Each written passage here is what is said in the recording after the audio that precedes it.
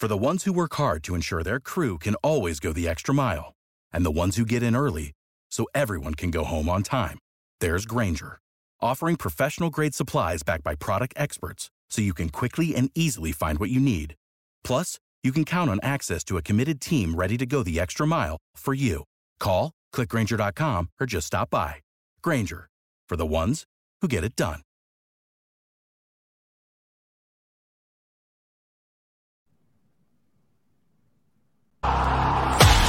Do you bleed green? Are you an ultimate Eagles football fan? Well, you're in the right place. Ready? This is Birds 365, hosted by the new Mac and Mac, Jody McDonald and John McMullen. Here we go! Who collectively have covered and talked about more than 50-plus years of Eagles football. Kick off your day with Birds 365. You'll get debate. We love to argue. You'll get the real story from inside the locker room. And you'll hear from some of the great football minds from around the region. You're about to become an Eagles insider. Get in the game. Join Jody Mack and Johnny Mack and join the football community that flocks to Birds 365. Birds 365 starts right now. Welcome to the NFL. Let's go! Let's go! Go!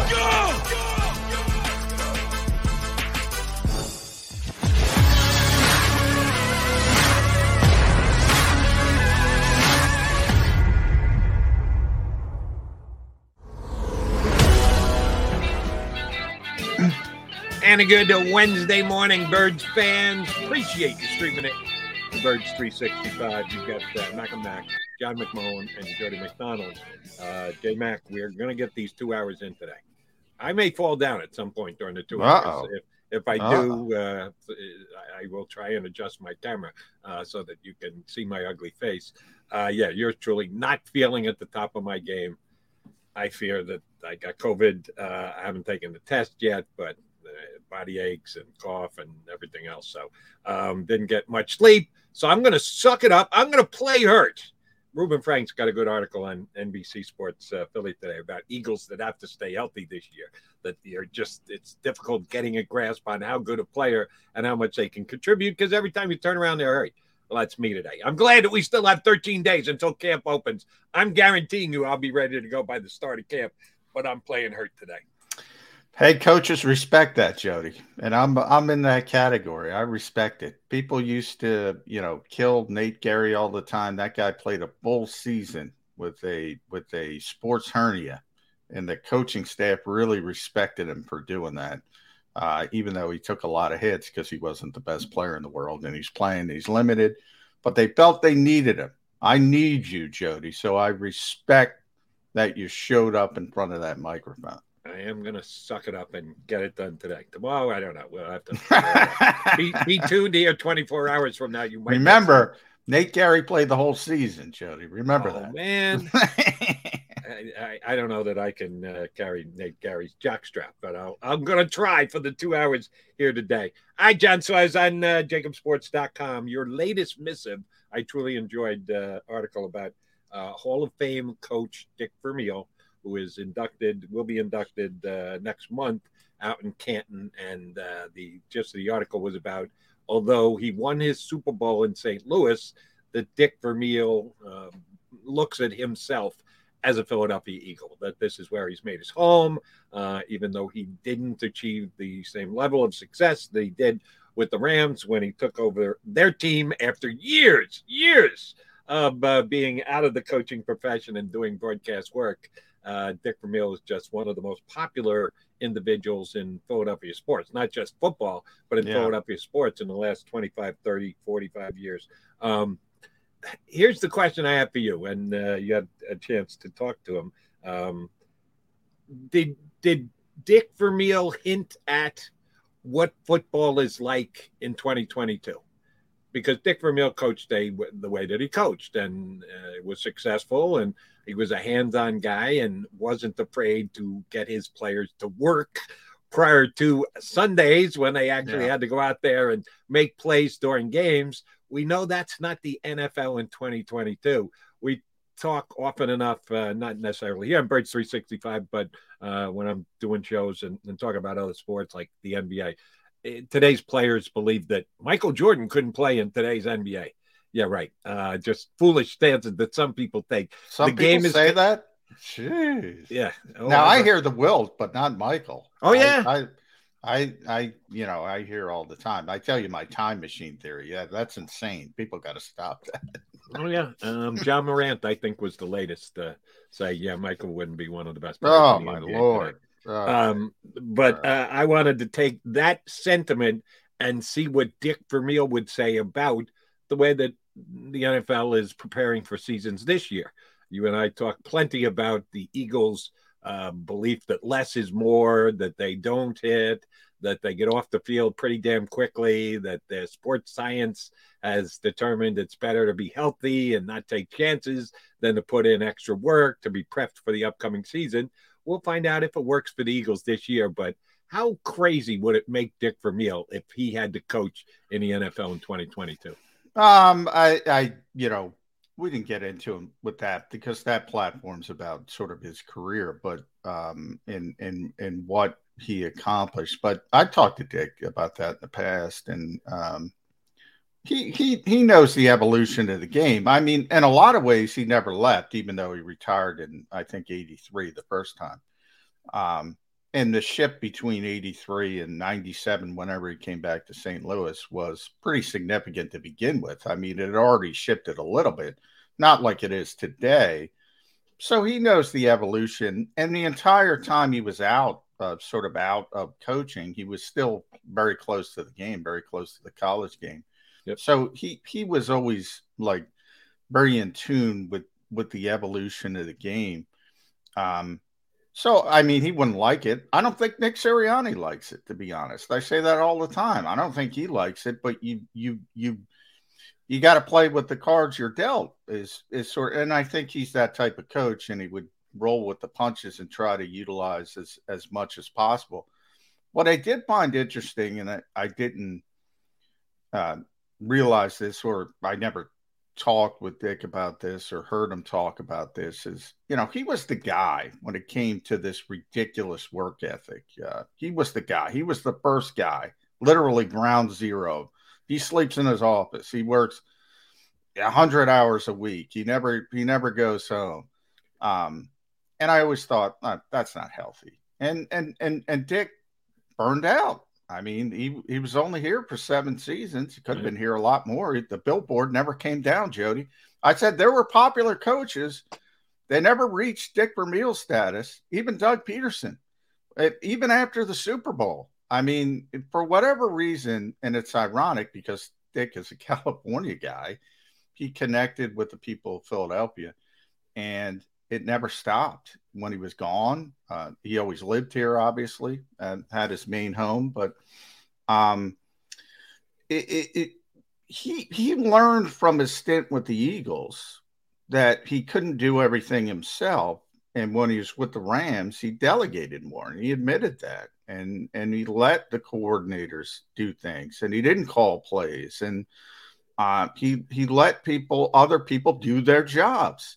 And he didn't necessarily do that the first time around because he wanted his hands on everything, and he learned that he burned out, and obviously he was able to accomplish what he wasn't able to accomplish here. But, again, I don't think a new generation, we've talked about this before, Jody, the Eagles were awful from basically 1960 when they won the championship to 1976 when Dick showed up.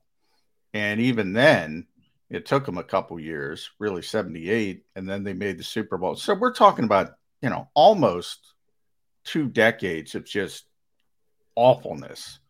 And Dick Vermeil turned that around. And people at the time were very appreciative of that because they lived through those bad years. And, there's a little bit of, this has been a very good organization since Jeffrey Lurie showed up. You'd like to have more than one. We talk about spoiled. There's a little bit of spoiled here because I think the modern generation doesn't know how bad it could be. the people before Dick Vermeil, the fans of that era, they know how bad it could get. And It was bad.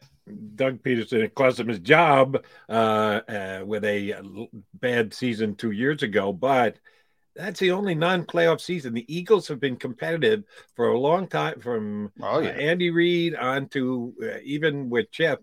They were interesting. Sometimes they were very frustrating, but they were an interesting team during the short term. The Chip was here, and then Peterson did what he did and got him a championship. Even some Ray Rhodes. I mean, early in Ray Rhodes. Yeah, Ray made the playoffs, and got to give him his props for that. You talked about Nick Sirianni, and you don't think he necessarily likes. He's not going to tell you this, but he's not going to say it in public. But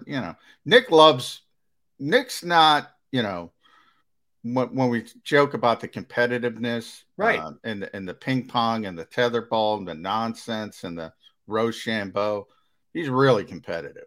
And that's why I always say, when he's up there and saying, "No, I'm on board with these decisions," I'm one of the ones who doubt that's the case. That he's 100%. That if he had more power, he would be scaling back to the degree they scale back, simply because he's so competitive. He really is that competitive.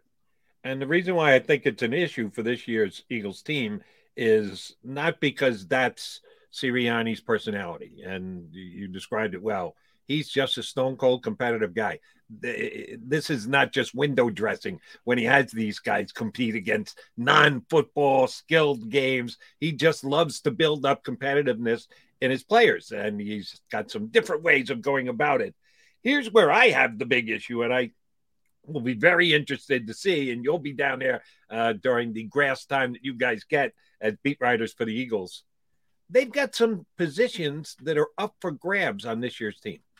They've got a lot of players that are locked in. We know the offensive line, save right guard. I don't think it's going to be much of a competition. If Isaac Seumalo is healthy, I think he's going to be there. But some people believe there'll be a competition for that spot. The wide receivers after the top two, who's going to be number 3? Is it going to be Watkins, or can Zach Pascal jump in and be competitive there? Because we know how much Nick Sirianni appreciates what he does. On the defensive side, how are they going to use those 3 defensive tackles? They need to get their rotation in place. When are they going to do this?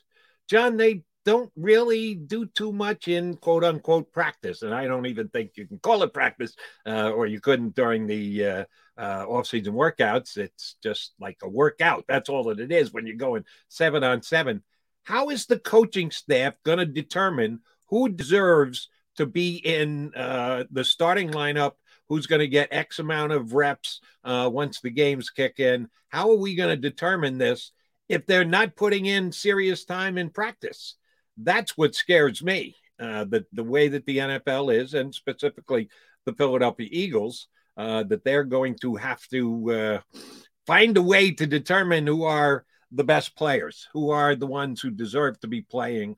I'm not sure that I know that they haven't been able to accomplish it yet in this year, but we'll see if that's the case going forward. All right, we seem to be having some technical problems. So yours truly is going to go to a break. We've got Mike Tanier from Football Outsiders scheduled to join us coming up in about 6 or 7 minutes. Mike's been on the show before. Their Football Almanac came out yesterday. For you analytic fans of the National Football League, Football Outsiders got a compilation of some of the best stats in the National Football League. We'll punch up Mike Tanier from Football Outsiders next here on Birds 365. Go for the pulls and the pools. Go for the oohs and the ahs. Go for the bubbles and the bubbly. Go for the story and the stories. Go for the win. Go to Ocean Casino Resort. Book your trip at theoceanac.com. Action News at 11 with Rick Williams. It's the team you trust to bring it all together. The stories that impact your community, a sports roundup for the locals, and the AccuWeather forecast you depend on. Action News at 11 with Rick Williams.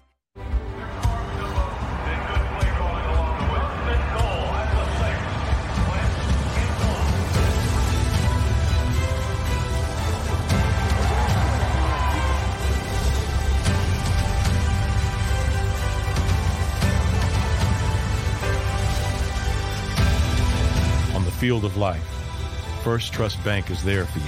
7 on 3. 1, 2, 3. Because Philadelphia dreams deserve a Philadelphia bank.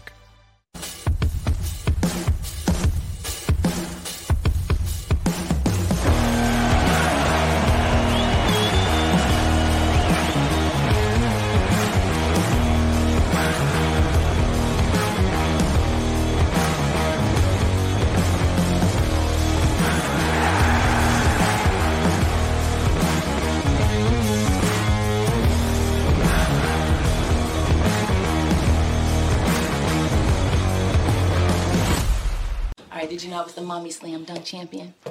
Really? Yes, really don't sound so surprised. Let's see it. Oh, you're ready. All right, here we go. Let's hear the crowd. So go to right, go to left, fake a mom. Mama, go up, mama! She did it. Again? You can't avoid gravity, but United Healthcare can help you avoid financial surprises by helping you compare costs and doctor quality ratings. United Healthcare. Uh-huh. Go for the pulls and the pools. Go for the oohs and the ahs. Go for the bubbles and the bubbly. Go for the story and the stories. Go for the win. Go to Ocean Casino Resort. Book your trip at theoceanac.com.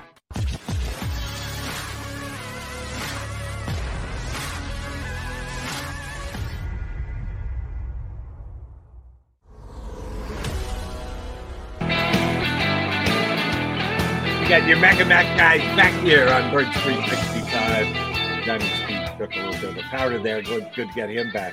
And Mike Tanier from Football Outsiders is going to join us coming up in less than 5 minutes.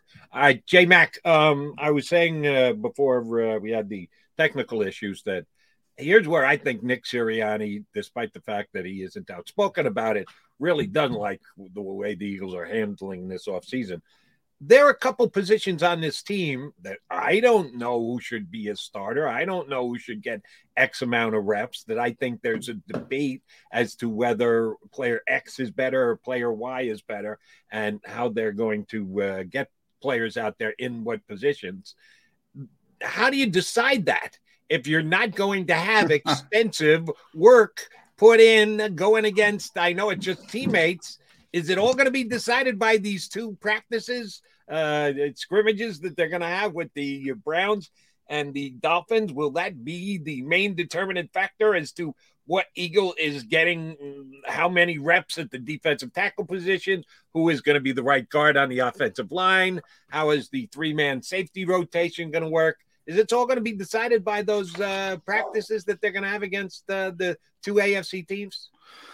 Yeah, probably. I mean, you know, one of the things I talked about all the time, Jody, going back, and I bring up Carrick Wheatball, you know, going back to rookie camp, because everybody brings in a certain number of rookies. The Eagles had about 20, a little bit less than 20 rookie tryout players during rookie camp.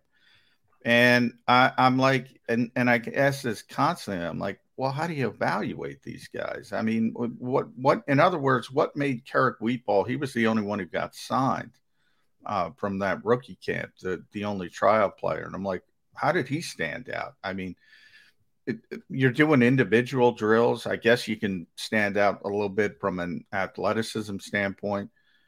And, you know, I get classroom work. I get, you know, are you picking up the schemes? Are you learning quickly what we're trying to teach you?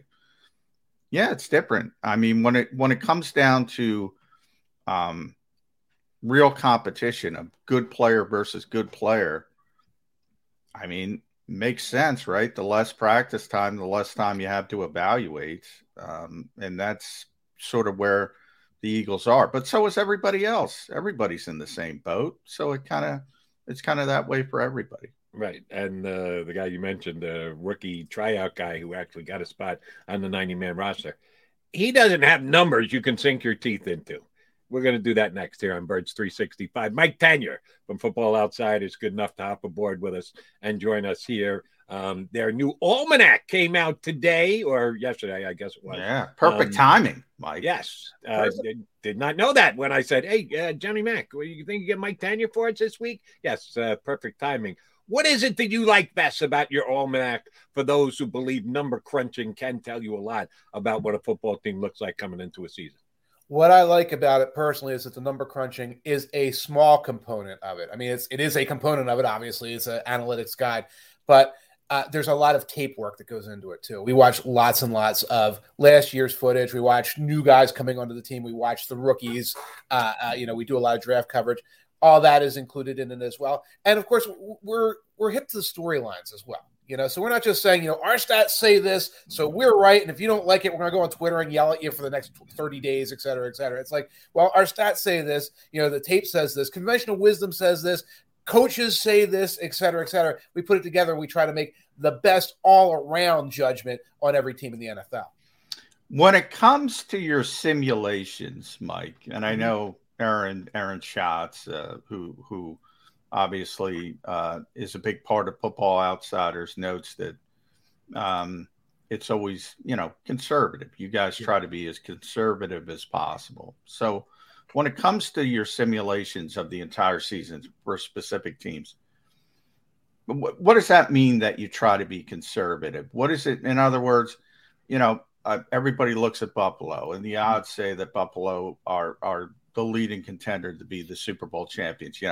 I kind of look at it as an old school guy. That's a pretty devastating loss. How do you bounce back from that when you get kicked down to the bottom of the mountain and there's that human sort of nature effect? So how does all this kind of come together and you do these simulations and you do it conservatively and try to figure things out?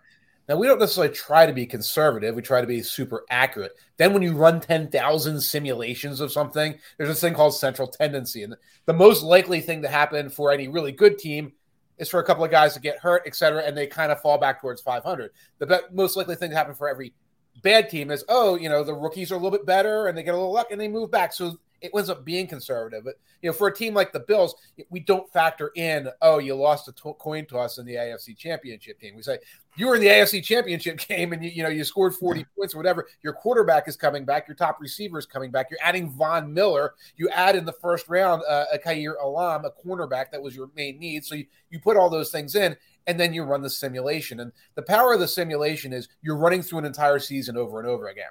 So there's seasons in there that Josh Allen gets injured. Not many, but there are. There'd be more seasons that an older quarterback or an injury-prone quarterback would get hurt. You run it all together, and it takes out all of the helium. It takes out the helium about Tyreek Hill or Deshaun Watson or, what if this guy does this? You put it all together, and again, you're right. The Buffalo Bills wind up with the best record based on our simulations. And that makes them the Super Bowl favorite, which we'll see if it actually plays out that way. Here's my reservation on the Bills, and it's the same with teams in the AFC West. That's a tough division. Both of those divisions are really tough. I think my Jets are significantly improved this season. Mm-hmm. They're still finishing in fourth place, even though I think they've gotten that much better because the Dolphins are better, the Patriots are the Patriots, and the Bills are the best team or the best roster in football this year. How much do you have to factor that in? You know what the schedule's going to be. They're going to play those divisional games. The four teams out west, I think, are all tremendously talented as well. There's a couple of divisions in the AFC that are really difficult. How much do you have to factor that in when you're doing your projections? We have the Bills with the 11th toughest schedule in the NFL. So a tough schedule, but not a unusually tough schedule. And so that's another reason why our numbers are conservative, because they've got to play through it in our simulations over and over and over again. So they play that tough schedule. They play the Patriots over and over. They play Tyreek Hill over and over again, and they have to come up, win these games. The easiest schedule, I'm going to tell you right now, according to our metrics, belongs to the Philadelphia Eagles. Funny how that works with the NFC East. And that's why the Philadelphia Eagles have a very, very strong projection from us this year, because we think the team is going to be good, but also because we look and we see the Jaguars and the Texans and the Bears and the Lions on that schedule as well. Now, you will go there because of the schedule. Now, all the NFC East teams have an easy schedule because they play each other, and that's part of it. Right. But and not only that, as you mentioned, the out of division foes shake up pretty nicely for Philadelphia this year. All the tough games, most of the tough games on paper at home, everything kind of went their way when it comes to the schedule. Little tweaks, going down to Dallas for Christmas is difficult. Third game of a 3-game road trip, things like that. But for the Eagles as a whole, when you talk about their greater potential, and I'm talking about outside of the NFC East and trying to be a meaningful contender in the playoffs in the NFC as a whole, how much does the AFC factor into that? In other words, what Jody was saying, Mike, the AFC looks like a murderer's row to get out of there. The NFC, you got some good teams starting with the Super Bowl champions. You got Aaron Rodgers, Tom Brady's back. By no means are the Eagles going to be the favorite, but not nearly as deep as the AFC. Is that fair to say? It's fair to say, and that factors into the Eagles having this high projection, and the Buccaneers having a very high projection, just waltzing in, so to speak. The Packers, despite their losses at wide receiver, kind of waltzing in. The Rams playing a much tougher schedule because I think that they've got a tougher schedule out there, but getting in. And what you see in the NFC is with our projections, we've got teams like the Vikings high. Because in the NFC, if you come in and say, hey, we got a veteran quarterback who's pretty good, we're getting back Jefferson, we're getting back Thielen, we've got an older roster that's been around. Our projections like, in the NFC, you're going to win a bunch of games. The Saints are the same way. We have a good projection of the Saints. Why? 2 games against the Falcons, 2 wins. 2 games against the Panthers, even with Baker, probably 2 wins. And you work your way up, and it's like, we've got all these veterans on defense, on the offensive line. If Jameis doesn't throw 30 picks, et cetera. You do not get that in the AFC. So in the NFC, it's going to be about making that tournament. And that's the best we can say for the Eagles right now. They're poised to make that tournament. What happens in January against Brady and Rodgers? Well, it depends on where the team is developed at that point. But if they take care of their business, they should be there come December against the Cowboys come January. And, by the way, the Saints always beat the Bucs during the season. Yes. They don't beat them during the playoffs, but they beat them during the season, right, which is going to help them get close to double-digit wins this year. That's one team Johnny and I disagree with. I kind of like the Saints, and it's going to be important this year because the Eagles have the Saints' first-round draft pick. I don't think it's going to be as high a draft pick as some Eagle fans are hoping it is. I actually think the Saints are going to be pretty good. Let me ask you about a particular player, and that would be the Eagles quarterback, Jalen Hurts. Yes. As you can well guess, we talk about him basically on a daily basis here because we don't know what kind of season he's going to have. He had an up-and-down season last year. He's got strengths to his game. The Eagles gave him a big plus by bringing in A.J. Brown to help the passing game. We believe they want to throw the ball more this year, even though they were the most effective running team in the National Football League. Right. Number crunching and what you think the Eagles did and what they're showing as far as their moves go and structuring the roster. What kind of season is Jalen Hurts looking at for you guys? Number crunching, the Eagles threw over the middle of the field only 10% of the time of their passes last year. It was crazy when you look at that chart, Mike. It's crazy. Yeah, they show the charts, right? Yeah. It's like nothing in here, and it's all out here and on the screens, and you saw it every week, and you know it. By far the lowest in the league, and it's a deficiency. And you can kind of watch the way Hurts moves around in the pocket, the way he might not see it there, the way he's like a little more eager to run than to throw it there. There was also nobody besides Goddard who could do it over the middle there. Obviously, we looked at the receivers last year, smaller guys or Rieger guys, and they're not going to take care of it. So one of the things we said in our chapter is the things working in Hurts' favor right now are experience. He did not have very much experience last year. Continuity. This is the first time he's had the same coach and coordinator since, I think, high school, whatever. Yeah. Okay. Yeah. And A.J. Brown. This makes a difference because you have a physical receiver who can work the middle more. So we're not projecting like the stratospheric Josh Allen type thing for Jalen Hurts. But if you take each of those and say, That's a 2 or 3% improvement. That's a 2 or 3% improvement. And that improves the biggest weakness. Brown improves the biggest weakness. You can get to a very good quarterback or a very solid quarterback who also scrambles, who also provides the leadership. And that's one of the things that's baked into the idea that the Eagles should be a very strong, well, a favorite at least to win the NFC East. How does, Mike, the sort of projected improvement in the passing game that comes with A.J. Brown and sort of the dominoes that you just mentioned that might fall into place because that's a very good player. How does that affect the Eagles' run game when you look at those projections? Because let's face it, this was the top running team in the NFL last year, and a lot of that had to do with what the Eagles say is the +1 that Jalen Hurts gives them. Yeah, and it makes it so difficult when you have that extra player available to run the football from an offensive perspective. We all know the Eagles want to pass it more. Sorry to interrupt you, Mike. How does that sort of bake in all the simulations? Generally speaking, when the passing goes up, the running goes down a little bit, and the team gets better. Yeah. That's kind of the thing. Usually, if you're a great running team, it's because you're already the fourth quarter and you're already winning the game, or it's 1978 and you're looking at some old team now. So the Eagles were very unusual. A lot of Eagles fans want it to be 1978. Like, in perpetuity. Yeah, until it's 3rd and 15, and you're like, why can't this team do it this time after you get a holding penalty, et cetera, et cetera? So you want to ideally be good at both things. Our projections still have Hurts, being a runner. We still have, Miles Sanders running the ball well. You don't project those 35 carry games anymore. And, if things work out well, it's only a 35 carry game because you're beating the Giants by 2 touchdowns and you're kind of goofing off on offense. So that's the thing. You want to get better at the pass. The running game is a secondary, it's like kind of a byproduct of getting better at the passing game. Mike Tanya from Football Outsiders, our guest here on Birds 365. All right. Other teams in the Eagles division, starting with the Dallas Cowboys, they're swimming upstream because they were last year's champion, and we haven't had a repeat champion in the division for decades. So they do have to get over that hurdle. And I think they got to get over the Eagles. Did the Cowboys improve themselves during the offseason? We analyze all the moves that every team makes, and we try and put a grade on a position and whether we think a team has gotten better or not. I don't believe the Cowboys are better. If anything, I think they've gone slightly backwards. That's why I think the Eagles are the favorite in the division as of right now. What do you give the Cowboys as a grade for their offseason moves? Well, as a grade, I think it's a poor grade. You traded Amari Cooper, and Tyreek Hill gets traded, and you get like first-round picks back. Devontae Adams gets traded, and the Packers get first-round pick back. So the Packers improve their defense. The Chiefs improve their defense.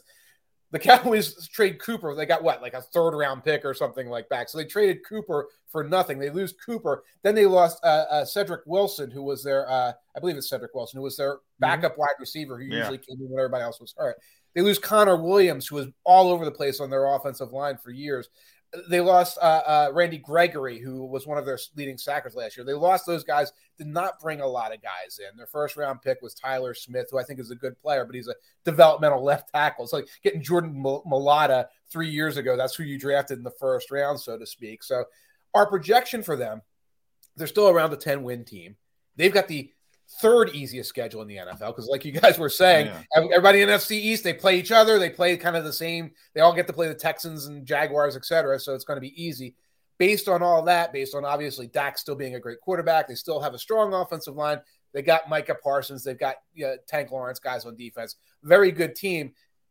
Neck and neck with the Eagles, but maybe a little bit of hair behind the Eagles right now. All right, Mike, I want to get negative with you. I want the bad teams. I look at certain teams. I don't know what the heck Atlanta is doing with Arthur Smith and Marcus Mariota. They got some good players on defense and Grady Jarrett and A.J. Terrell, but they look like a really bad team. Houston is still – they just need that talent. They hit the floor. Chicago – looks terrible to me. I don't know what they're doing. They seem to be in rebuilding mode. Who did you guys look at and say these teams, they're up against it? The New York Giants. Huh? They have the lowest rating here. If you look top to bottom of the roster, especially last year, this is a team that, if you remember Dave Gettleman, it was all about the hog mollies and the trenches. Yeah. And they finished in the bottom 3 in both like run defense and running the ball last year. And in things like sacks last year, according to our metrics. So you have this team that's been drafting first-round picks on defensive line and running back with Saquon and on the offensive line, and they're terrible at it. And they just don't have any talent. Now, they do have a relatively easy schedule, but we have them graded out as one of the weakest teams in the NFL. Atlanta, you said it right. Now, we think the offense could be okay this year because they've added a lot of pieces. Kyle Pitts is a good player. Drake London is the first round. It's funny you mentioned the Texans. I want to pull up their number real quick here.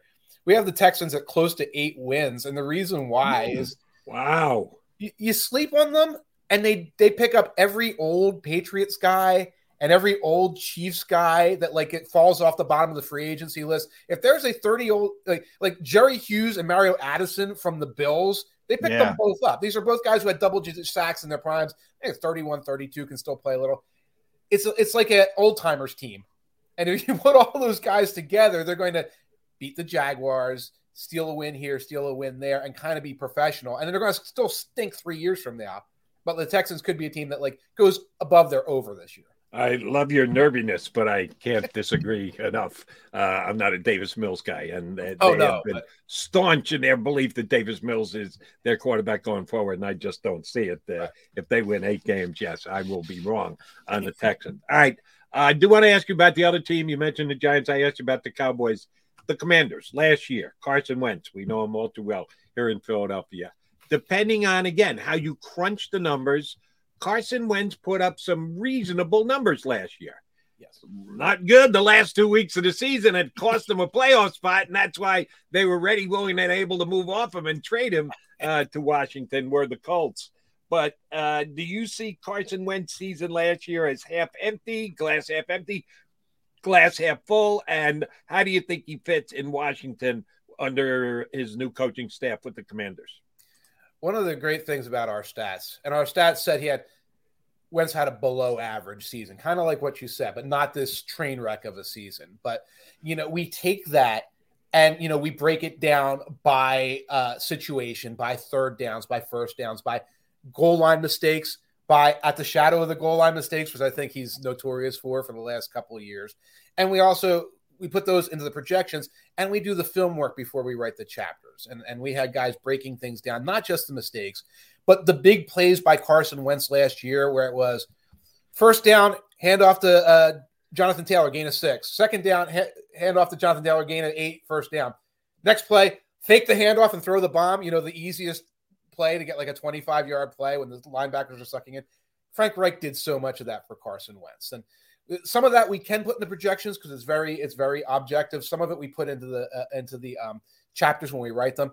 We have the Washington Commanders with the second worst offense in the NFL for 2022. Okay. That's McLaurin. That's after the McLaurin contract. He's healthy and all. You have very few receivers that are going to be healthy and good at the same time. Jahan Dotson's a rookie. The Samuel, the other guy, was hurt all of last year. I know he was good a couple of years ago. Logan Thomas, a tight end, coming off a major injury. All of these things, the offensive line has been shuffled around, combined with Wentz, say this is not going to be a very good offense. Probably be an okay defense with Chase Young and those guys, but it's not going to be a very strong team. Going to be kind of a mediocre, very Washington kind of team.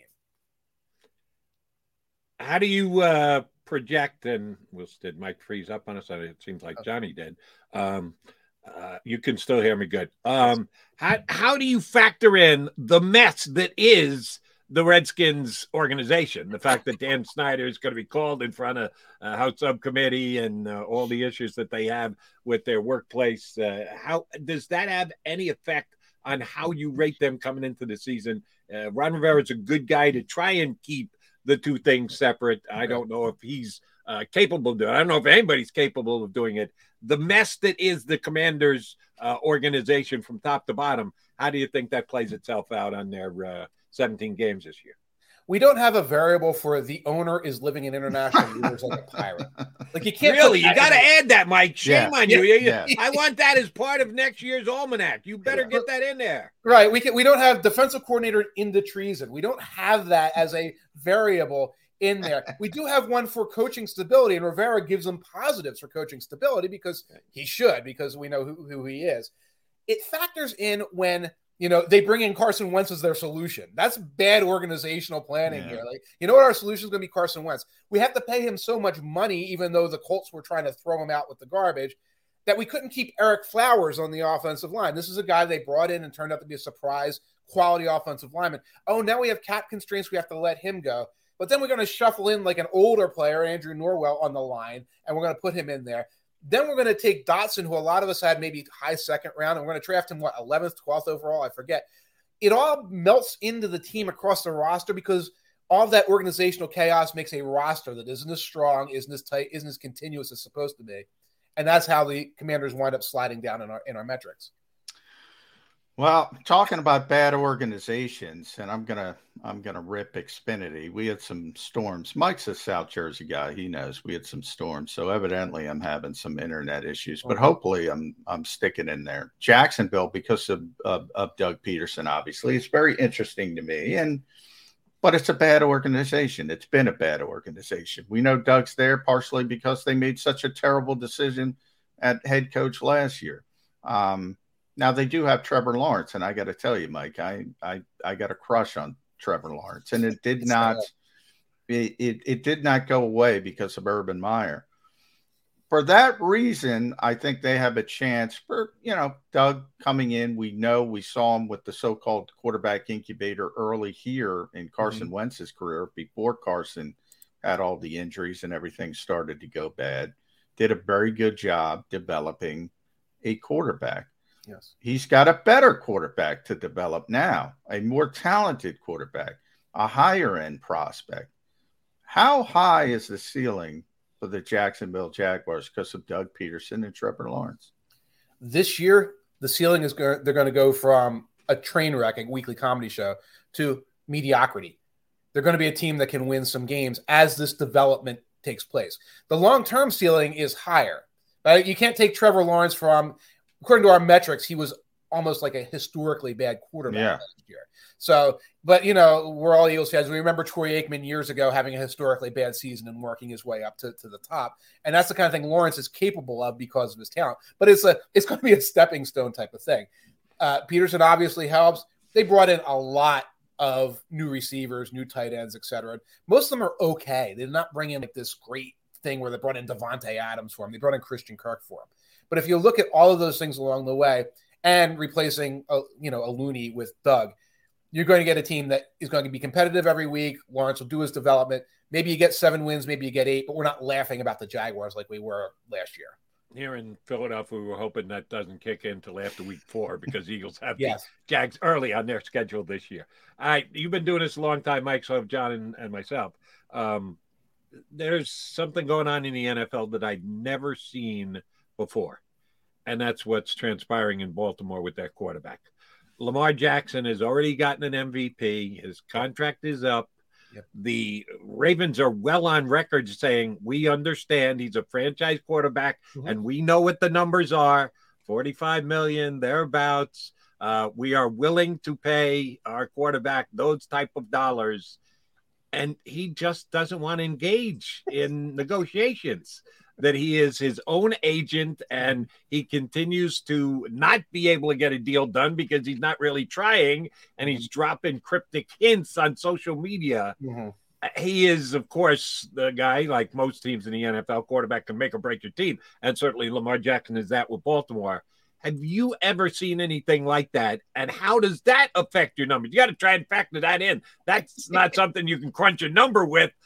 What is the quarterback going to do? When is he going to decide, let me sit down and negotiate a deal? How do you play something like that with the Ravens in projecting what's going to happen with them this year? Well, with this year, you don't necessarily worry about it because quarterbacks can't hold out anymore. Pretty much no one can hold out anymore because of the way they wrote the collective bargaining agreement. There's a poison pill in there. If he holds out, then he can't hit free agency the following year.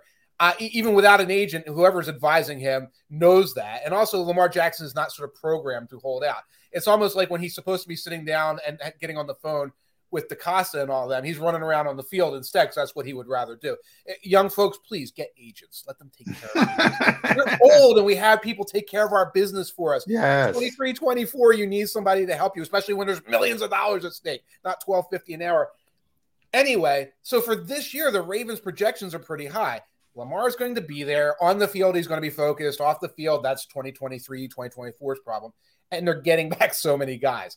They were the most injured team in history, according to our metrics last year, in terms of games lost by starters. All the running backs, all the the running backs were crazy last year. The running backs were crazy. People lost track. The entire secondary was hurt at one point. The reason why they kept going for two at the end of those games is that they had no cornerbacks left. It's like if we lose a coin toss, we have like the safety playing corner. They're going to win, so let's just try to go for two, etc.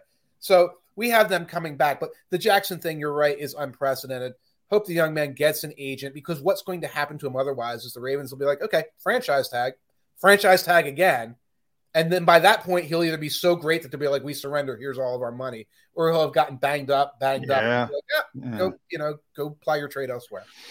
Good advice, Mike. Get an agent. Yes. Got to handle your business the right way. And I got to handle some business with you at Mike Tanier on Twitter, at B Outsiders, the 2020 Football Outsiders, 2022 Football Outsiders Almanac, available now. Now, last year, you were on the show and promoting the book, and you said you were going to leave a hard copy, and I'm an old school guy in the media house in Philadelphia, and I said, all right, I'm good with that. I'm gonna share. I'm good with that. So I want to know if Mike Tanier forgot or Jimmy Kempsey just stole it.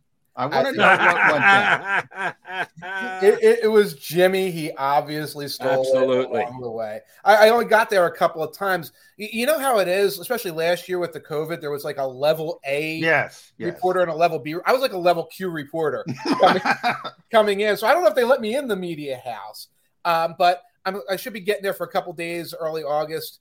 And I promise this time I will leave behind a hard copy.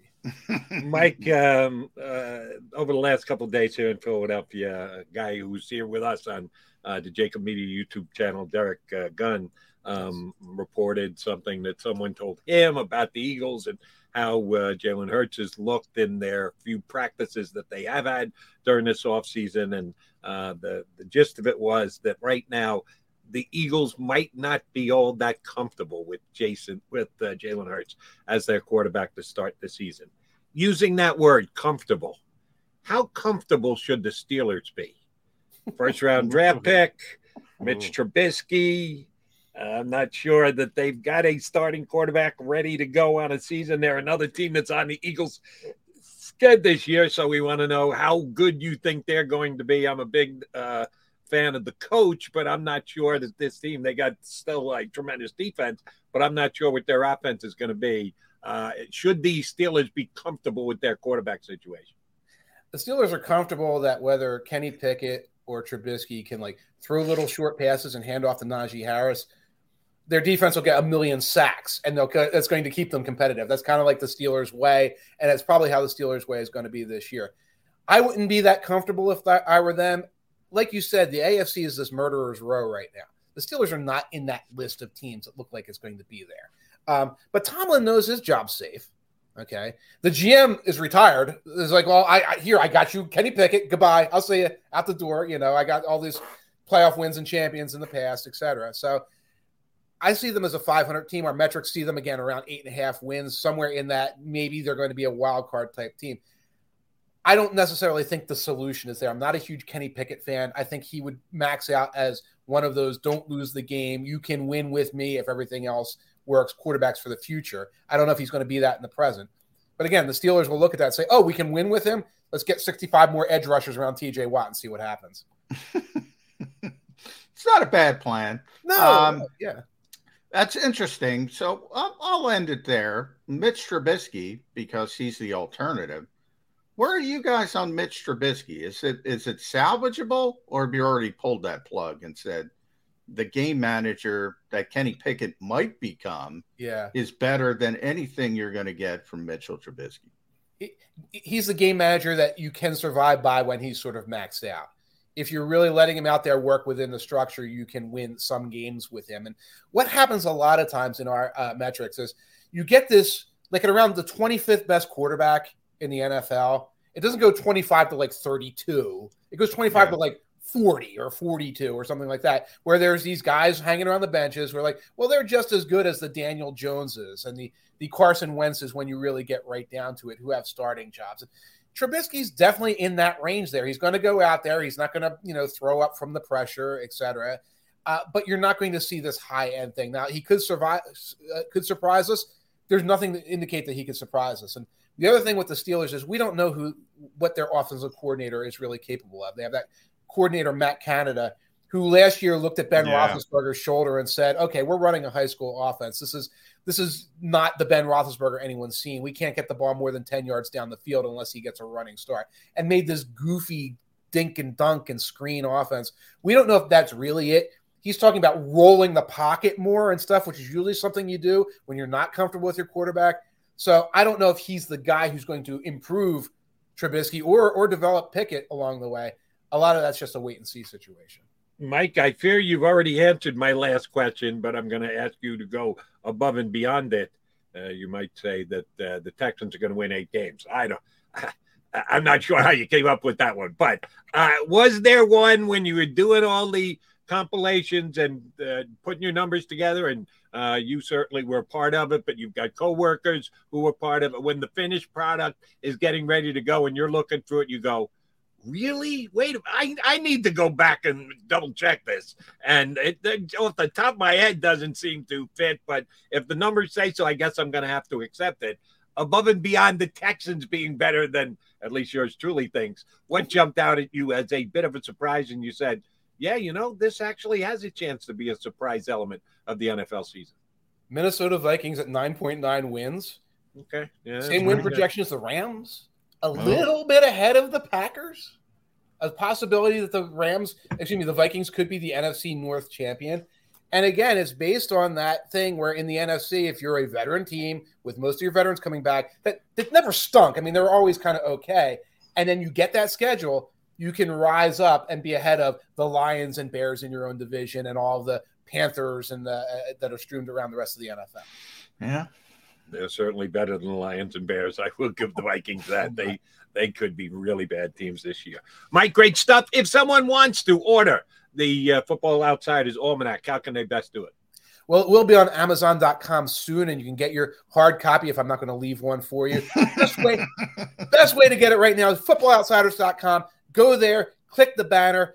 You can get it as a PDF. You can get it as links, so you can just sit there and watch and read it on your computer if you like to. And you can order the hard copy. You can also become an FO Plus subscriber and get all the stuff we give you during the year, like our Kubiak fantasy projections and our weekly picks, our wagering picks. All right, that's what we like to hear. Mike, great stuff. We appreciate you coming on board with us. We'll Thanks, certainly Mike. have you on again when the season gets underway. Thanks, bud. That is Mike Tanier from Football Outsiders. I just like the way he analyzes things. A little different than other people. And yes, it is number crunching. And I'm a quasi-analytics guy. I'm one of those guys who's in the middle. I don't turn my nose up at analytics, but I'm not going to let analytics tell me that everything I see is different. It's part of the game now. You can't ignore it. It's part of the game. It really is and important, but you can't let it. You said it well. You can't let it be overbearing. There's got to be a feel for it as well. That's why I bring up Buffalo, Jody. I'm not talking about a coin toss. I'm talking about the last 30 seconds of the game. That is devastating. Yeah. How was that? That's not a tangible thing, but you got to be tough-minded to bounce back and say, we got to start this over again. We got to climb the top of the mountain. Very talented team from a talent perspective. No questions. Very good team, but boy, that's a devastating way to lose. 2 guys, the head coach and the quarterback, Sean McDermott, Josh Allen. They have to be able to put it across to all their teammates, all of the players that play under Coach McDermott that, oh, no, we're not going to let it affect us negatively. We're going to turn it and spin it and make it a positive that we got screwed. The rule is arcane and should be changed, and both teams should get the ball. There's enough conversation about it from that day forward that they can, if they're smart enough, good enough, and believable enough with the other guys in the room, that, oh no, we got screwed. We're going to make this a positive. They owe us one. We're going to go out. We're not even going to give them a chance to beat us with a stupid rule in the National Football League. But see, I'm not even talking. That's what I'm saying. I'm not talking about the rule. I'm talking about Leslie Frazier and Sean McDermott not being able to keep a lead in the waning seconds of before the rule comes into play. The rule's easy. You can just say, yeah, we should have gotten the ball. We were cooking offensively. There's no way they're going to stop us. But guess what? The game was over. The game was over with a modicum of coaching common sense. The game was over, and they weren't able to get it done. That part to me is the devastating part, because those coaches are the ones that are going to try to portray that, and everybody in that locker room knows what happened, and the coaches let them down. The coaches let them down. No, we'll see how good that coaching staff is. They've got to be able to turn it around and use it as a positive. Spin it as, hey, we got you. We got stiffed. It happens. We are so motivated to come back and not allow that to happen again. Oh, by the way, if we get Kansas City, that Tyreek Hill guy is not going to get behind our defense and run past us like we're standing still. He's not in Kansas City anymore. You know, I'm a Tua guy, so you may get the Bills and Miami a couple times during the year. So they haven't seen the last of Tyreek Hill. They're just not going to see him catching the ball from Patrick Mahomes. Yeah, I think this is a big year for Sean McDermott because of what happened last year. You know, Leslie Frazier, man, like you said, and he got a lot of people saying he should be a head coach, and I don't know how I can't explain the last seconds of that game, and you know, before overtime, before the rule came into play, before that, you can argue that we've talked about that a lot. You know, should you have the ball, and everybody's upset because the game was so excited, they want to see Josh Allen. I'm putting all that aside. I'm saying the game was over. The game was over, and wow, that was a bad defensive plan in the waning seconds. Yeah, you're going glass half empty. I'm going glass half full. We got stiffed. We're not even going to allow that. We're not going to let the game get that. We're going to kill everybody this year. I don't know if it'll work or not, but that would be my strategy if I were the coach. Oh, I agree with you. That should be the strategy. What I'm saying is the guys who have to employ that strategy are the guys that screwed it up, because Sean's a defensive guy. Yeah. And Leslie's obviously a defensive guy, and they screwed it up, and they're trying to sell it. That's funny that we're talking about the Buffalo Bills, because we've got a quasi-Buffalo Bill fan who's going to join us about 20-some-odd minutes from now. He is an Eagle fan as well. He is the host of the Eagle pregame show on their radio network, and he's a buddy of mine, and I've done too many shows with him over the years, and I'm still doing shows with him. Glenn Macnow, the host of the Eagles pregame show on their radio network, going to join us coming up in about 20 minutes from now with the Mac and Mac guys here on Birds 365. Go for the pulls and the pools. Go for the oohs and the ahs. Go for the bubbles and the bubbly. Go for the story and the stories. Go for the win. Go to Ocean Casino Resort. Book your trip at theoceanac.com. Action News at 11 with Rick Williams. It's the team you trust to bring it all together. The stories that impact your community, a sports roundup for the locals, and the AccuWeather forecast you depend on. Action News at 11 with Rick Williams.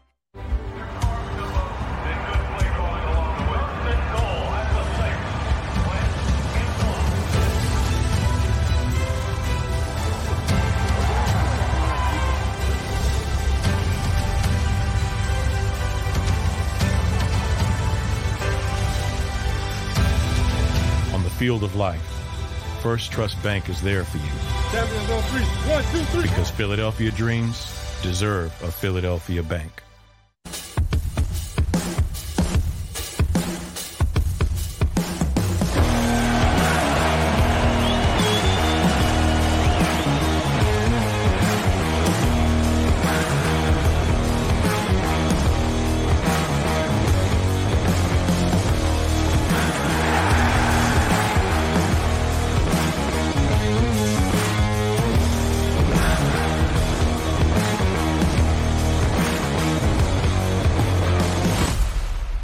you know I was the mommy slam dunk champion? Really? Yes, really don't sound so surprised. Let's see it. Oh, you're ready. All right, here we go. Let's hear the crowd. So go to right, I go to left, fake a mom. Mama, go up, mama! She did it. Again? You can't avoid gravity, but United Healthcare can help you avoid financial surprises by helping you compare costs and doctor quality ratings. United Healthcare. Uh-huh. Go for the pulls and the pools. Go for the oohs and the ahs. Go for the bubbles and the bubbly. Go for the story and the stories. You know how to book flights and hotels. All you're missing is a tool to plan the travel experiences you'll have once you arrive. That's why you need Viator. Book guided tours, activities, excursions, and more in one place to make your trip truly unforgettable. Viator has over 300,000 travel experiences to choose from. Everything from simple tours to extreme adventures and all the niche, interesting stuff in between. So you can plan something that everyone you're traveling with will enjoy. Real traveler reviews give the inside scoop from people who've already been on the experiences you're considering. So you can plan with confidence. Free cancellation helps you plan for the unexpected. And 24/7 customer support means you can travel worry-free. Download the Viator app now and use code Viator10 for 10% off your first booking in the app. Find travel experiences for you. Do more with Viator. Support for this podcast and the following message come from Corient. Corient provides wealth management services centered around you. They focus on exceeding your expectations and simplifying your life. Corient has been helping high achievers just like you enjoy their lives more fully, preserve their wealth, and provide for the people, causes, and communities they care about. As one of the largest integrated fee-only registered investment advisors in the U.S., Corient has deeply experienced teams in 23 strategic locations. Corient has extensive knowledge spanning the full spectrum of planning, investing, lending, and money management disciplines. Leverage Corient's exclusive network of experts to craft custom solutions designed to help you reach your financial goals, no matter how complex they may be. Real wealth requires real solutions. For more information, connect with a wealth advisor today at Corient.com. That's Corient.com. Corient.com. Go for the win. Go to Ocean Casino Resort. Book your trip at theoceanac.com.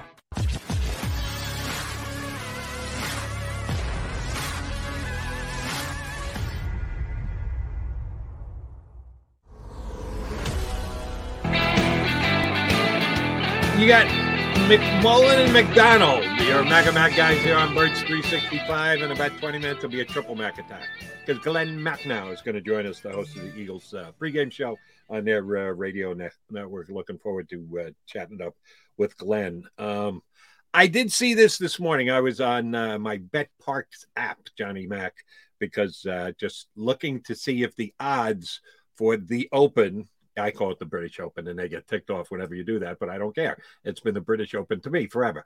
I put some action in on a couple of guys I like. Rory McIlroy, who's the favorite. I think he's probably going to win. And Sam Burns, who I got at 45-1. So I was just checking to see if the numbers had changed from when I put my action in yesterday, and they hadn't. But I flipped over to football, and I checked the MVP odds for the upcoming season. Did you know that Jalen Hurts is the 11th choice to win the MVP in the National Football League this year? That there are only 10 guys who have lower odds to win the MVP in the National Football League than Jalen Hurts, a quarterback who, according to some, the Eagles aren't comfortable with, but the betting public is comfortable enough to make him the almost a borderline top 10 MVP candidate. How does something like that happen, JM? Well, there was a spike a month ago. I think I mentioned it on the show. I compared it. We were just talking about Mitchell Trubisky. Remember there was a spike in the one-off season when Mitchell was in Chicago, showed some sides, and people are like, they're always looking for value. They're always looking for the long shot that might come out of nowhere. Right. And for me, that would be Trevor Lawrence. I don't know where he is on the list, but I would just, if you want to just go outside the box. But Jalen's one of those guys. I mean, nobody expects him to win MVP, but he's going to get big numbers. He had big numbers last year when he had in the rushing to the passing in theory, as Mike mentioned, because of A.J. Brown's presence. He should get better throwing the football. You add in maybe another 10 touchdowns, whatever, rushing the football, and all of a sudden the numbers look really good, and people look at numbers when it comes to MVP. But, I mean, Aaron Rodgers, you got to hope he gets hurt. You got to hope Patrick Mahomes gets hurt. You got to hope Josh Allen gets hurt. You got to hope. I mean, we all know who the real MVP candidates are, and Jalen Hurts isn't one of them, unfortunately, for Eagles fans. But, hey, if you want to waste your money, waste your money. And you feel good about it that you're back on your hometown team. I wouldn't waste a lot of it, but if you hit, it could be a pretty nice hit. And, yes, I asked the question, but I know the answer. It's because he's a quarterback, and quarterbacks are always in the mix for the MVP. And it's more so about, I think, handicapping the Eagles than it is Jalen Hurts, that you're looking for a team that you think is going to make the playoffs and then maybe win 11 or 12 games during the regular season, be in position to have a bye in the first week of the playoffs. Now, those are some pretty high standards. I'm just throwing out there for the Eagles. Pretty darn optimistic, but they're not impossible. And that's why Jalen Hurts is the 11th guy. I don't think Jalen Hurts is throwing for 4,000 yards this year. Do you? Carson Wentz holds the record for most yards in a season at 4,100 and change for the Eagles. Do you think that Jalen Hurts is going to surpass that this year? No. He's not that type of quarterback. They're going to try and make him that type of quarterback, John.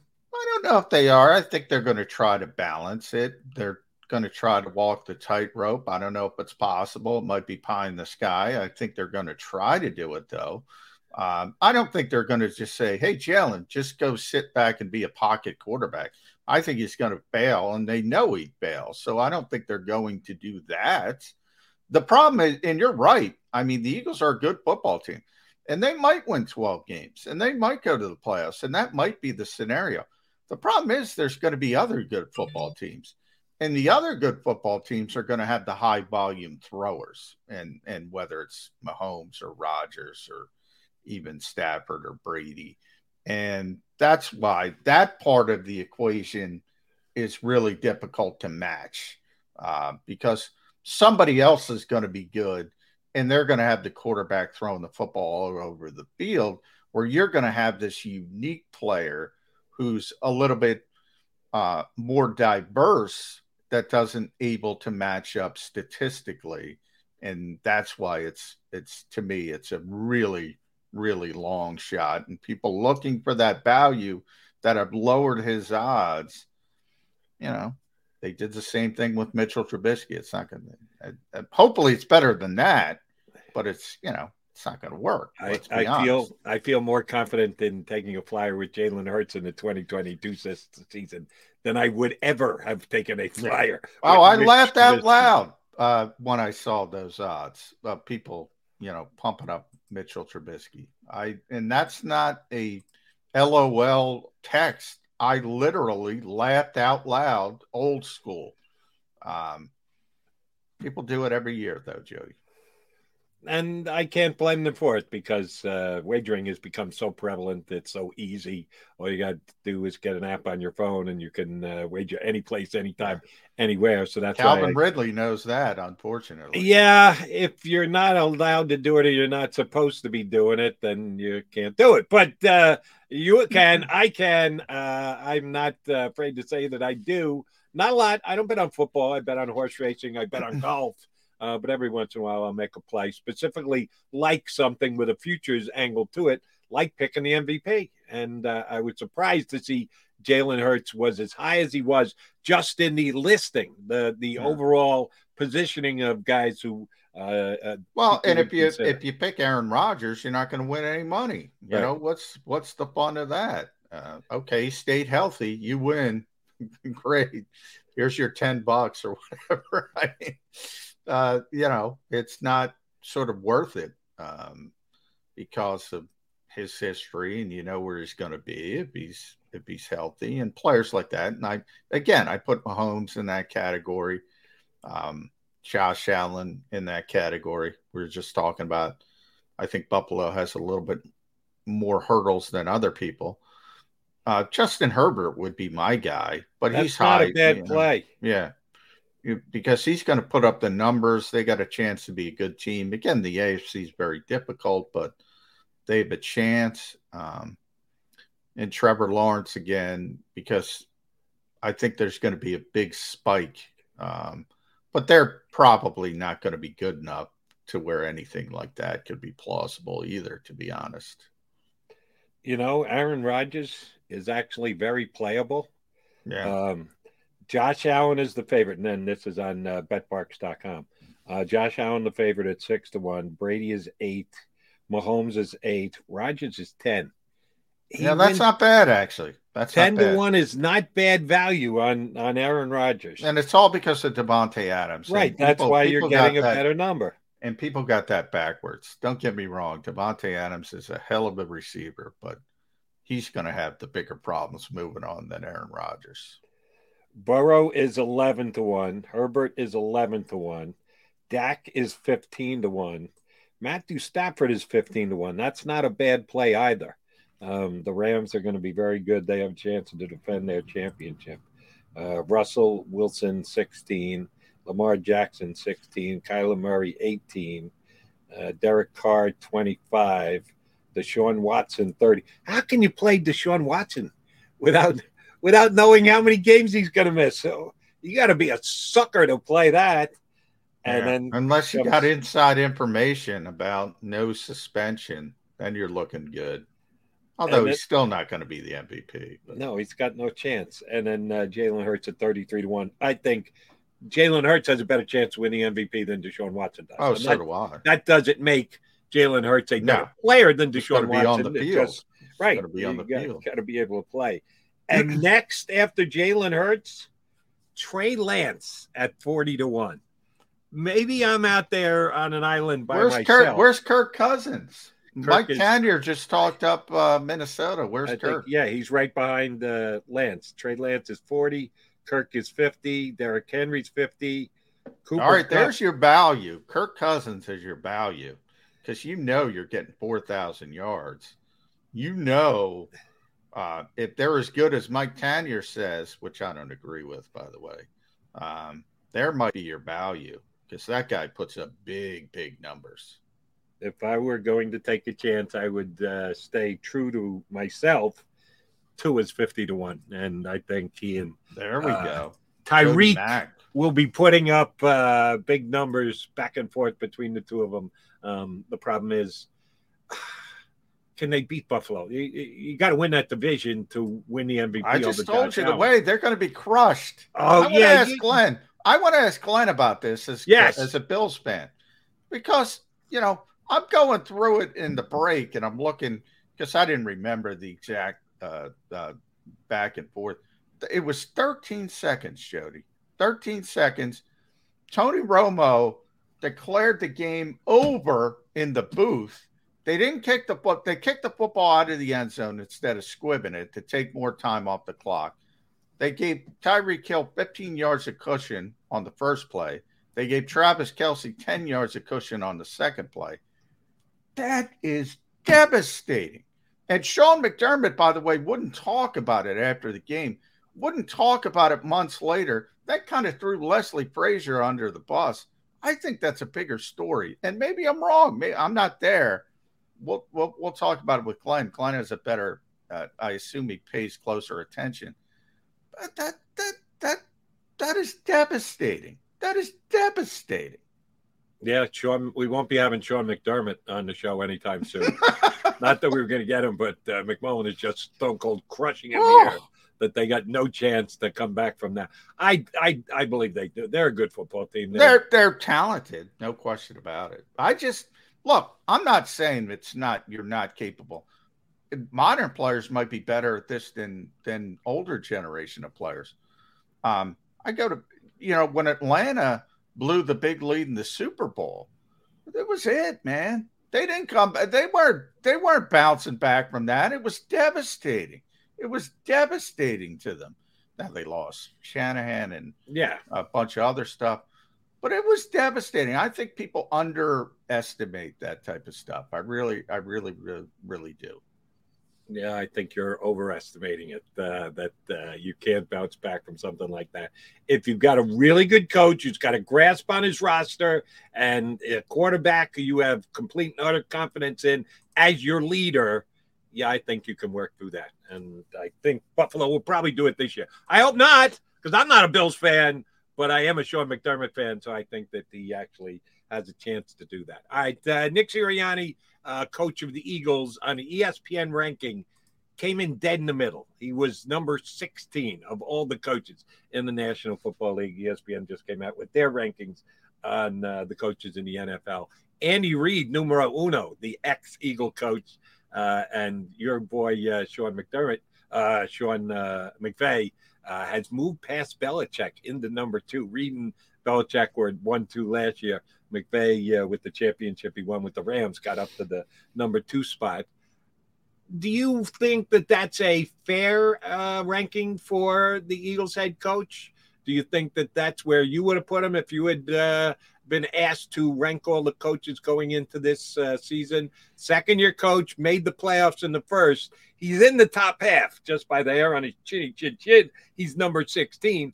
Think that's an accurate rating for Sirianni? Well, I didn't see the list, so I'm going to ask you this question before I say, were there any rookie head coaches in front of Nick Sirianni? Was Brandon Staley ahead of Nick Sirianni? No, just behind him. I think Staley was like 18. Then I have no problem. Sirianni was 16 and Staley was 18. I have no problem with it. I think he did a good job as a rookie head coach, but he was a rookie head coach. Remember, he learned, tell people all the time.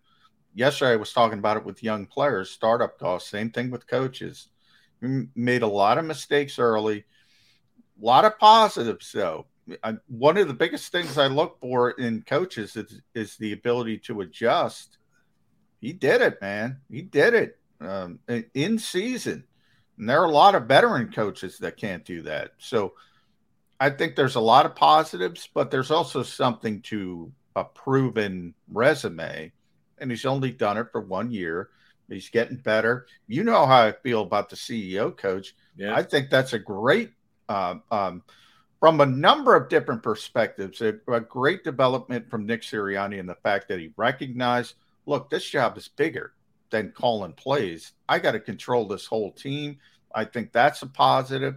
I think having the ego, the lack of ego to realize I don't need to call plays. This is my offense. I can make it known during the week what I want done. And, oh, by the way, if something happens in the game that I don't like, I can just take it right back.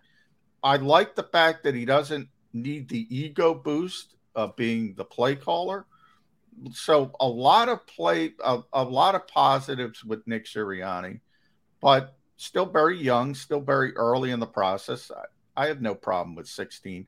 I would have had a problem if any rookie coach was ahead of him because he was the best rookie coach in football last season. He made the playoffs in a year that not many people picked him to make the playoffs. People gave the Chargers a better chance because they had Justin Herbert, who had certainly shown that he had the chance to become a franchise quarterback pretty damn quickly, more so than the Eagles quarterback coming in with Jalen Hurts. I think they gave him the designation that he deserved. That is one of the things we'll ask G Mac now when he comes on, because you're right. One of the things that you should get a ton of credit for last year was changing on the fly, becoming a run-dominant team because the passing game just wasn't up to snuff. And they said, we've got the best offensive line here. We can run the football. We can win games by controlling the clock and running the football. And they did just that. Will he be willing to do that again this year? if they start the season with a new run-pass ratio heavily on the pass, and that's why they went out and got A.J. Brown, was to be that kind of a team. If it isn't working and this team isn't putting up the record early that we think it should, and, oh, by the way, it's a pretty easy early schedule, will they go down that road again and return to being a run-first team? Let me get the thoughts of Glenn Macnow about that coming up next. All right, he's John McMullen. I'm Jody McDonald.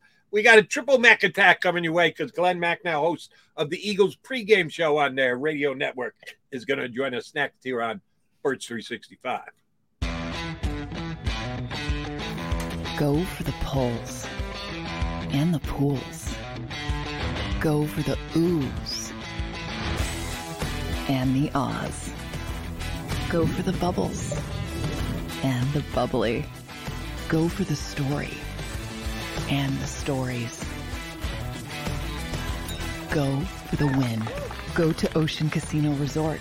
Book your trip at theoceanac.com. Action News at 11 with Rick Williams. It's the team you trust to bring it all together. The stories that impact your community. A sports roundup for the locals. And the AccuWeather forecast you depend on. Action News at 11 with Rick Williams.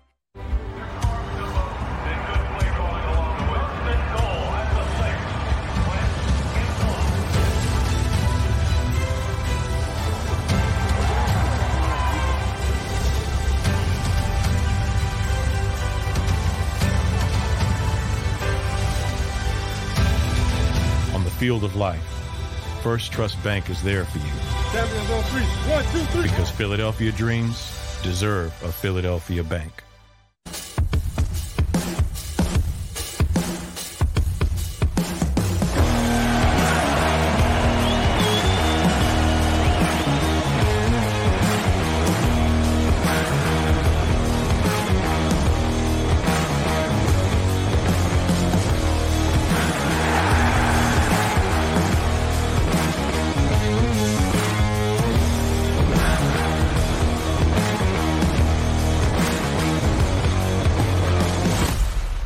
Did you know I was the Mommy Slam Dunk Champion?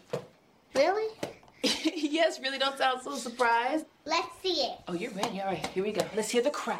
So go to right, I go to left, fake 'em out. Mama, go up, mama! She did it. Again? You can't avoid gravity, but United Healthcare can help you avoid financial surprises by helping you compare costs and doctor quality ratings. United Healthcare. Uh-huh. Go for the pulls and the pools. Go for the oohs and the ahs. Go for the bubbles and the bubbly. Go for the story and the stories. Go for the win. Go to Ocean Casino Resort. Book your trip at theoceanac.com.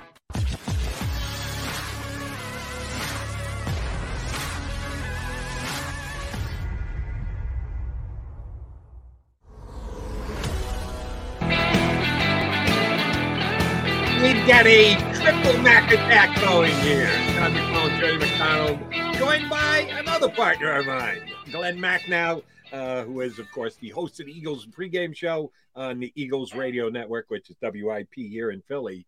And G-Mac, are you counting down the days to that first preseason game for the 2-hour pregame show for that Jalen Hurts is not going to play it? That's huge for you, big guy.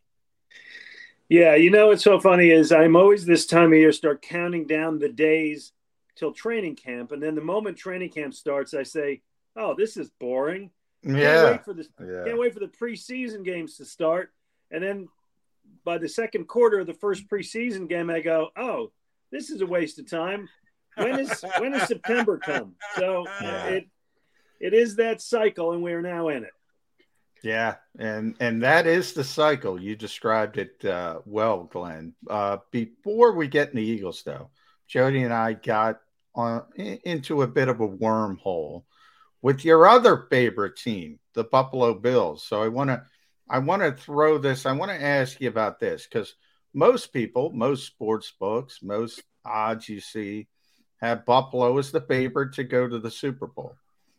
I think there's something – that loss was so devastating to the Buffalo Bills. And I'm not talking about the coin toss. I'm not talking about overtime. I'm talking about those 13 seconds at the end of the game where Tony Romo doing the broadcast said it's over, and everybody was patting their backs, and then they kicked the football out of the end zone. They give Tyreek Hill 15 yards of cushion. They gave Travis Kelce 10 yards of cushion. You feel the need to go over every detail here? Is that what you feel? I'm doing it. I'm not doing it to bring up pain, Glenn. I'm doing it. That's for exactly Jody. what you're doing, McMullen. I'm doing it for Jody.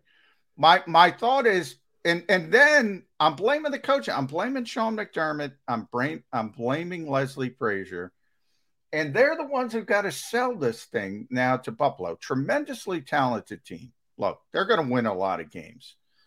Am I overstating that can be devastating for a team? In other words, you're there. You're at the precipice. You get kicked off the mountain. You got to start climbing the mountain again. Is there something to that, or am I totally off base?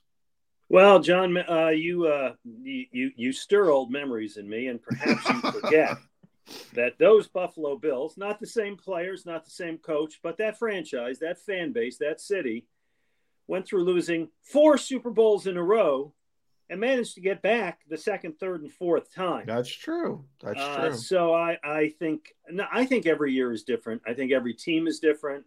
I think it's one of the things that makes the NFL so much fun is it's very difficult to predict based on what happened last year. When I look at the Bills, I look at the talent, I look at the quarterback, I look at what I think is an improved defense. McDermott screwed that up in Leslie Frazier, but I think it's a good coaching staff. Bills, Kansas City, who else you want to put up there at the top of that conference? The Chargers, maybe? A lot of good teams, a lot of potential. The AFC West as a whole looks like a murderer's row, and the AFC East is pretty good. It's getting better. The Patriots with Mac Jones. Jody's a big Tua guy. I'm not as big as he is, but overall, the AFC looks much more difficult than the NFC. I will say that. I'm okay with that. Easier road for the Eagles. No shame in that. That's exactly where I was going. Can the Eagles take advantage of it? It's going to come down to their quarterback play. And we talk about it too much here on Birds 365 and on WIP when you're hosting shows, me as well. That's all about Jalen Hurts. And that's just the National Football League in 2022. And our very own Derek Gunn stirred up a hornet's nest this week when he reported that someone around the organization says the Eagles are not completely comfortable with Jalen Hurts. When do we get comfortable? Glenn, you'll be there for the preseason games, but Jalen didn't play in them last year. Johnny Mack will be down there for the workouts and the practices and the like. They got those controlled scrimmages against a couple of teams. When are we going to know if Jalen Hurts is an improved quarterback coming into 2022? Well, we're not going to know it at the training camp, and we're not going to know it at the preseason. And I would argue, there's now 17 games, but, we used to view the NFL in kind of quarters, right? The first 4 games kind of each month. I don't think we're going to know, and I should go back and look at the schedule. I don't remember the first 4 games exactly, but I don't think we're going to know until we're into October. He may get off to a slow start and we'll panic. He may get off to a really quick start against some bad defenses and we'll have him in the Super Bowl. I felt good about Hurts at the end of last season, right up to the playoff game.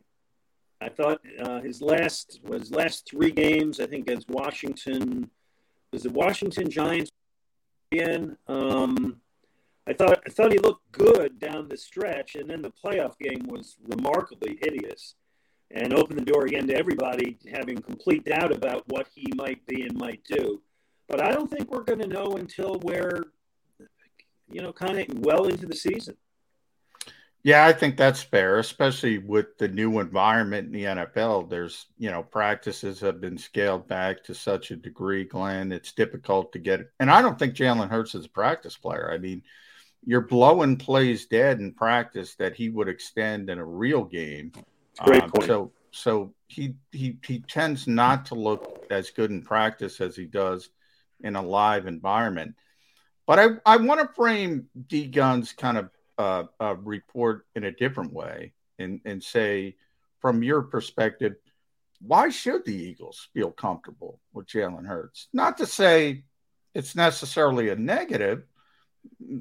I think they're like everybody else. They want him to succeed. But this is not Aaron Rodgers or Josh Allen or Patrick Mahomes. I mean, why should they feel comfortable about Jalen Hurts? It's just, okay, he's got to get better. He's a young guy who's got the potential to get better. But you also have an open mind to say, if this goes in a negative direction, all right, we got to go in a different direction. And I believe that's where they are. I don't know that they feel comfortable with him now. I think they feel that he's the best option they have right now. He's what's going to be the guy to carry him through the season. I'm not looking to switch it to the mustache or anything like that. I think, Hurts is the guy unless and until they fall out of contention, which I don't think they will. But Jody and I talked about this on our show last Sunday, I believe, or the Sunday before, which is they're going to have to make a decision when and how much they want to extend him. And if I'm Howie Roseman right now, I'm entirely in a wait-and-see approach with that. I don't feel comfortable with him now. I just feel he's the best option you have on an otherwise strong team. Right. It's an acceptance level you have to reach. That this is our guy. So we're going to get comfortable with him. Even if we're really not comfortable with him, we're going to put a brave face on it and tell you that we're comfortable with him. And they've done just that. There's a lot of teams in the NFL that aren't necessarily comfortable with the quarterback. Yeah, Mahomes and Rodgers, and we know the teams that have superstar quarterbacks. You got 8 or 10 of those. And then there are a whole bunch of teams that are in a similar position to the Eagles where they're not completely comfortable with their quarterback. How much comfort do his teammates need to have with Jalen Hurts? Because we hear all the time about how great a leader he is, that the players rally behind him and truly enjoy playing with him and for him. How big a deal is that going to be for the Eagles this year? Because even if he hasn't produced yet to prove that comfort level, the players are going to go to war with him. How huge is that for the Eagles this year? Well, I think that's an issue. Again, I don't know how he's going to be. So nothing I'm saying now is in any desire to say that he's not going to play well. But you're kind of posing me at what if. He can be the greatest leader in the world and the nicest guy, and they can all have total respect for him. And if he misses 2 open receivers and they lose game 3 that they're supposed to win, that comfort level goes away immediately. It's like, hey, we love the guy, but A.J. Brown was open down the sideline, and he's looking the other way. Or, my issue with Hurts last year was he just didn't get the ball out quick enough. You would see it's the NFL. Receivers separate. It's a small window you got. You got to get the ball out, and that was a problem for him. They're only going to be as comfortable as well as he plays. And if they think they have a good team, the players think they have a good team and don't win games or don't win games easily because they believe in their heart it's the quarterback. I think there's strong enough leadership on this team that they'll keep it quiet, right? They're not going to, this is not going to be a clown clubhouse. But guys will go home at night and say to their wives, I don't know about this guy. I don't know. I mean, I think we have a good team with this guy. Again, I'm not predicting that will happen. Maybe he'll be great. But given the circumstances you just said, if he doesn't play well, players, they know. They don't hide it. Yeah. Well, let's talk about that team, that roster, 2 through 53, so to speak, Glenn. It looks good on paper. How good is that? Is that 2 through 53? So put the quarterback aside. Mm-hmm. Is that a championship level roster with a I don't Aaron know if Rodgers? It's a championship level roster. I think it is a win a playoff game or 2 level roster, and the 2017 roster didn't look like a championship level roster and got it. If everything goes right, if your team stays healthy, if you get some bounces, if your field goal kicker hits a 61-yarder, all those things can make you a championship level team. I think they have arguably I don't know if they have the best offensive line in football because I can't tell you every offensive line, but they have a terrific offensive line with some depth. I think that they did a lot to improve the defense this offseason, which badly needed it. I want to find out if the defensive coordinator is up to the job, because now he's got the chips he didn't have. Now he can do things that he couldn't do. The wide receiving staff went from one of the worst in the league 2 years ago to now with Brown, Devontae Smith, solid tight end, really good. And what we learned with the running game last year is you don't need superstars to be able to run the ball. So if that's 2 through 53, I guess I left out the punter. He stinks. But when in doubt, take a sip out shot. Good for you. Yeah, well, but hey, Sippers cost me 3 steak dinners last year, so I will harbor that grudge. Good. The others, I think it's a real top flight team. I agree that they need to get another punter in there to compete with Mr. Sipas. All right, you mentioned Jonathan Gannon. He was critiqued pretty heavily last year. I thought he did a solid job. The general manager thinks that he's going to be gone before you know it, that somebody's going to hire him as head coach. He had a whole bunch of interviews this past offseason, didn't get a gig, but that's pretty good for your first year in a coordinator position to already be in demand for interview possibilities. But that didn't necessarily sell with every Eagle fan because he played a bend, don't break type defense. You could make the argument that he did it because that was the talent that he had. They had a Hassan Reddick. They had an upgrade at cornerback. I kind of like Steven Nelson, but I think Bradbury's better. How much more aggressive do you think the Eagles defense is going to be this year? Oh, dramatically. I think that, you start with what he had last year at linebacker, which was nothing. You looked at the pass rush, which was extremely disappointing. Had a couple injuries there on the line, but the pass rush was nothing. And I think that while it drove everyone, including me, crazy that he went into this kind of shell of passivity on defense, hey, who did we grow up around here? Buddy Ryan, Jim Johnson, these are the guys, right? These are the heroes. He has the opportunity this year to be much more aggressive, much more innovative, not just play, the 4-3 or the 5-2, and to really do things and be creative. He was sold to us as an innovator, and now he's got his toys. So now he's got to use them. The coaching staff as a whole, Glenn, it's very rare, especially in the modern NFL, where you get the whole band back together. And it almost didn't happen for the Eagles because JG got 3 interviews and he was very close to getting the Houston job. But everybody's back. I mean, everybody. And you got to go back to 2017 for that to happen in Philadelphia, which is obviously the Super Bowl season. Even then, they lost Greg Lewis. They moved on from Greg Lewis, and people don't know that. Yeah, people don't know okay. that. That's okay. Losing Greg Lewis was not a loss. Jeffrey wanted to fire Frank Reich after 2016. I remember the history. Sure. So, if the Eagles with these expectations, the coaching staff is going to change because one of two things is going to happen. They're going to be really good, and people are going to hire Gannon and some other assistants, or they're going to underachieve, and Jeffrey Lurie's going to go looking for the Mike Groh, Carson Walsh scapegoats. This coaching staff, as currently constructed, have to take advantage of this small window of continuity. Yeah, that's a good point. And I'll pull it back to this. If you remember when Andy Reid came in and had those really early successful years, well, he had a lot of successful years. Andy put together a very strong staff of assistants. Oh, it was unbelievable, his first staff. I mean, Harbaugh and Rivera and, name after name of guys, Leslie Frazier, who you mentioned earlier, a lot of guys who went on to do a lot of things. And what Andy was unable to do, Jim Johnson, of course, who, got ill, what Andy couldn't do eventually is when those guys left, replace them with the equivalent talent that would keep the coaching staff that high. And it's tough to do. It really is. It's tough to find those guys who are good And if they are good, as you say, John, it's tough to get them to stay because the natural order of things is they get promoted.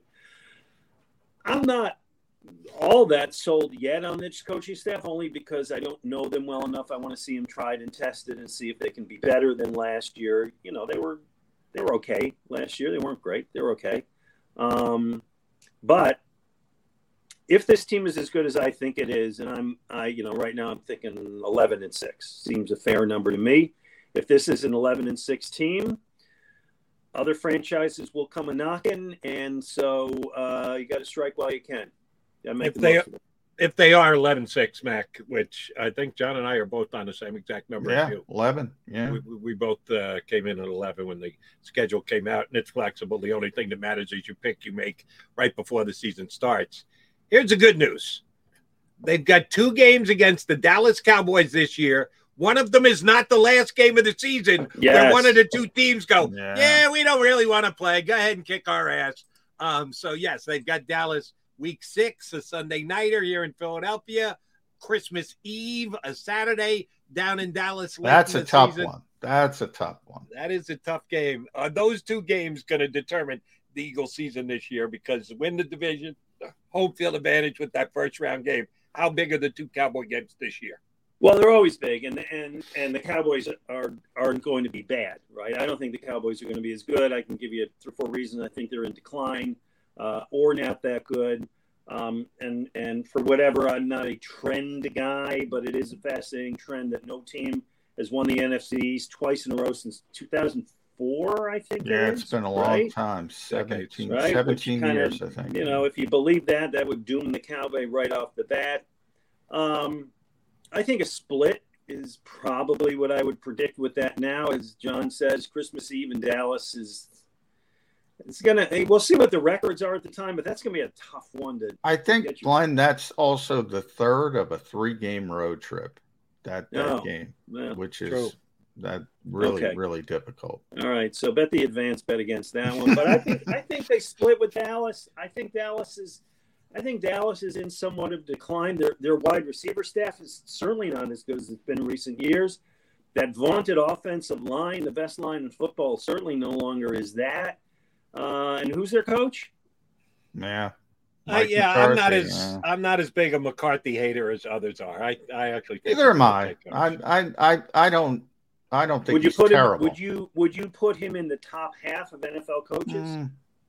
I'd probably put him in the top half, but more because there's a lot of bad coaches than he's a great coach.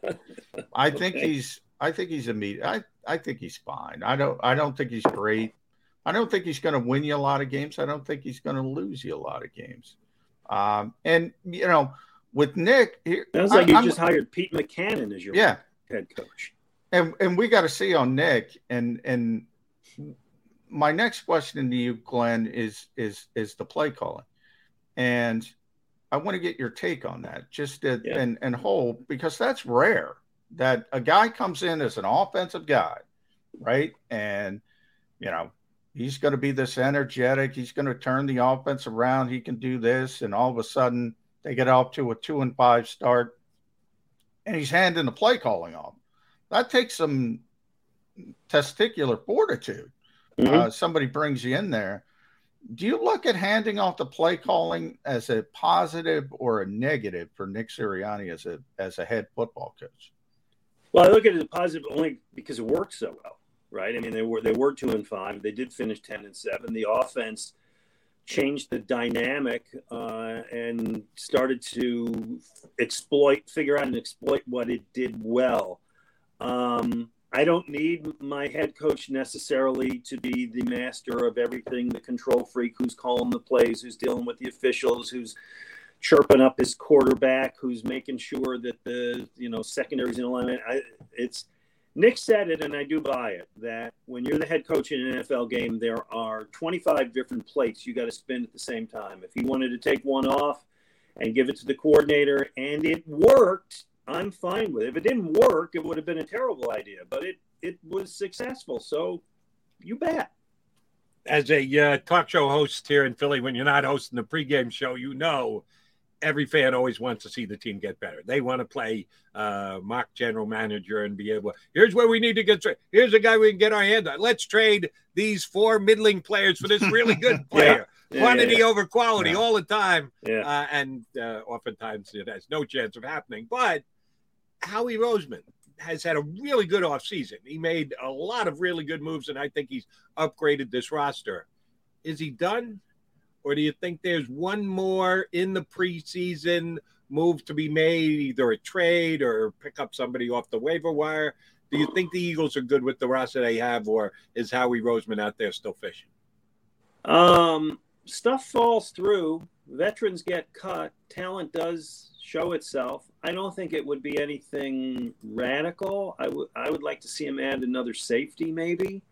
If a smart veteran safety becomes available. I'm just trying to think of where else they would pick somebody up. Backup tight end. They have no backup tight end would be good. Yeah. Who's the third running back now? Boston Scott. Oh, I love Boston Scott. Yeah, so do I. I love Boston Scott. It's not bad. This guy knows how to get in the end zone. That's the most important thing in football. Give me touchdowns. Yeah. So, I mean, to me, there will be a player or two currently not on the roster that will be on the roster because, I don't think it's going to be anything dramatic. I mean, it's going to be like a Richard Rodgers type of, that guy. Although, allow me to state one more time, I would not mind seeing another punter here. Yeah. It's strange, for all the competition. Nick talks about competition. They can't bring in competition for a punter who, he was off the rails. His leg just started out really well. Yeah. And then the cold started out really well. His leg just withered. And evidently the Australian Rules League is only 8 games. I don't know. I don't know how far Australian rules football goes, but Aaron Cepas said they only play in over 70 degrees apparently. Yeah. Jalen Reagor, you mentioned bringing guys in. Is he going to be here? Week 1, September 11th, Glenn Macnow at Detroit. Is Jalen Reagor on this football team? Yes, but that doesn't mean he's going to dress. Ooh. It's the cutting of the first rounders. Doesn't that look worse for Howie, though, if he's got a first rounder who's not dressing week 1? Well, I mean, it does initially, but then guys get hurt and he comes in, he gets his last chance, right? I mean, you got the.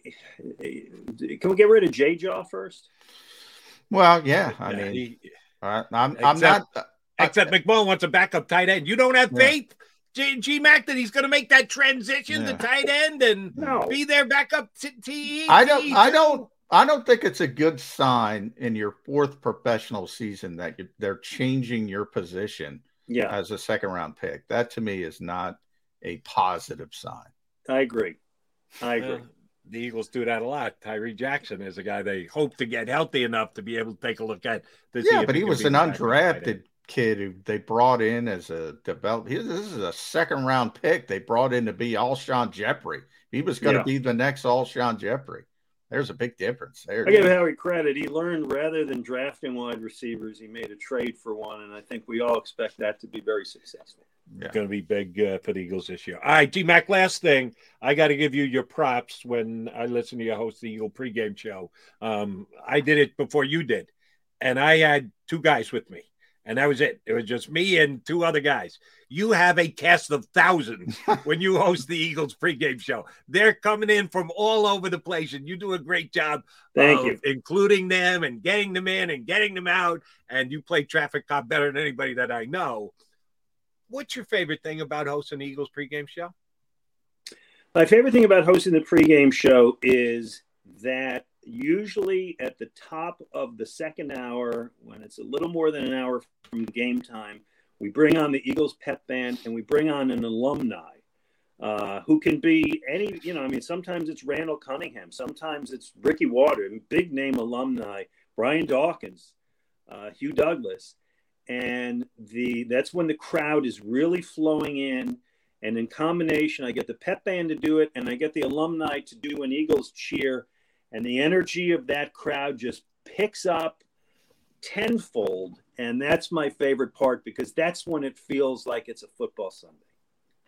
Not surprising. That's hey, by the way, before we go, Jody, this would be the opportunity for you to give me the all praise for the voting in the WIP all-time television character draft that we did last week. They put it on your Twitter. So am I shocked that you won the vote? No, I am not. I linked to you. Yeah, you did, but it was. Did you come in second at least, Jody? You got to beat the callers. I did. Mac now ran one. I ran two, and because if you lose to the callers, I will absolutely positively say the two best lists were Glenn's and mine. I would have ranked them a little differently, but that's okay. We had the two best lists. It was just a whole hell of a lot of fun. It was fun. It was your idea, and we had a good time with it. And our producer, Tahir, who we didn't know was going to be able to hold his own, young guy, actually showed some chops by picking some all-time great television characters. You did. The callers, it was good. It was a good time. Absolutely for it. I think, Glenn, I think I saw that. I believe you had Archie Bunker on there. Is that correct? Archie Bunker was my second round pick. Yes. Tony Soprano was my first. You know, if you're going that, you know, if you understand that, I'm giving Glenn the advantage, Jody. Yeah. But I had Walter White, who, was number one on my list. At number 3, I was still able to get Walter White. So I was perfectly fine with my list. It was just a ton of fun, and I enjoyed doing it last week. All right, Mac, man, we appreciate you coming on with us. You know, we're going to get you up when you get back to hosting those all-important preseason games. Oh, gosh, yes. We will definitely get you on the week before that first preseason game where you'll be rallying the troops, and the Eagles will be playing undrafted free agents for more than 3/4 The greatest tradition in sports, by the way, is over. The Jets-Eagles final preseason game is no more. Oh, boy, won't I miss that. Yeah. A tradition like any other. Hey, always a pleasure, guys. Jody, I guess I'll see you next weekend. G-Mac, always a pleasure. Thanks, Glenn. Right, guys. Be well. Glenn Macnow, host of the Eagles pregame show on the Eagles Radio Network, and a guy I team up with some weekends on WIP. Good dude and a really good host. He's so good at hosting that pregame show because they run people in and out of it all the time. That's a tough traffic. Yeah, you got to be a pro to do that. He is a pro's pro. All right, John McMullen, Jody McDonald. We are the Mac and Mac guys. Down to Mac, not a problem. We'll come back and put a bow on the show. Stay with us. Go for the pulls and the pools. Go for the oohs and the ahs. Go for the bubbles and the bubbly. Go for the story and the stories. Go for the win. Go to Ocean Casino Resort. Book your trip at theoceanac.com. Action News at 11 with Rick Williams. It's the team you trust to bring it all together. The stories that impact your community, a sports roundup for the locals, and the AccuWeather forecast you depend on. Action News at 11 with Rick Williams.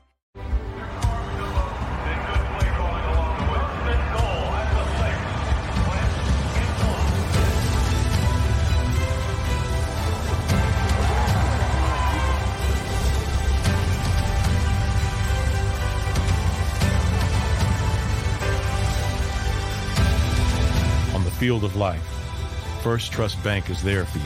Champions on 3. 1, 2, 3. Because Philadelphia dreams deserve a Philadelphia bank.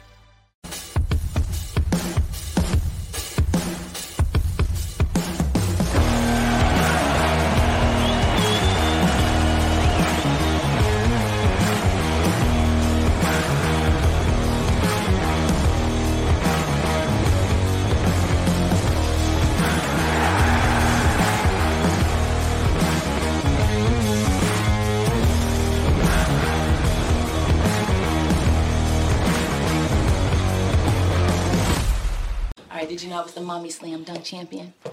Really? Yes, really. Don't sound so surprised. Let's see it. Oh, you're ready. All right, here we go. Let's hear the crowd. So go to right, go to left, fake a mom. Mama, go up, up. She did it. Again? You can't avoid gravity, but United Healthcare can help you avoid financial surprises by helping you compare costs and doctor quality ratings. United Healthcare. Uh-huh. Go for the pulls and the pools. Go for the oohs and the ahs. Go for the bubbles and the bubbly. Go for the story and the stories. Go for the win. Go to Ocean Casino Resort. Book your trip at theoceanac.com.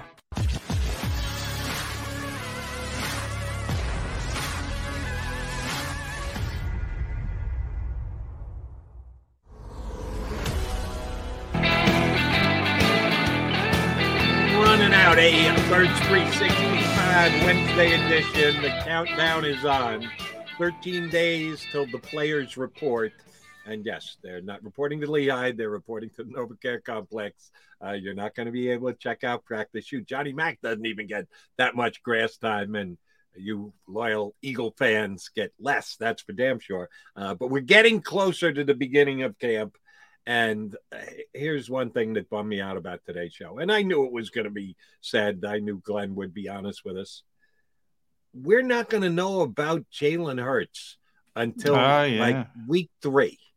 I am going to be very interested in your reports when they have these joint practices with Miami and with Cleveland, because we know Jalen Hurts is going to play in those. He did last year. I expect it to be the same this year.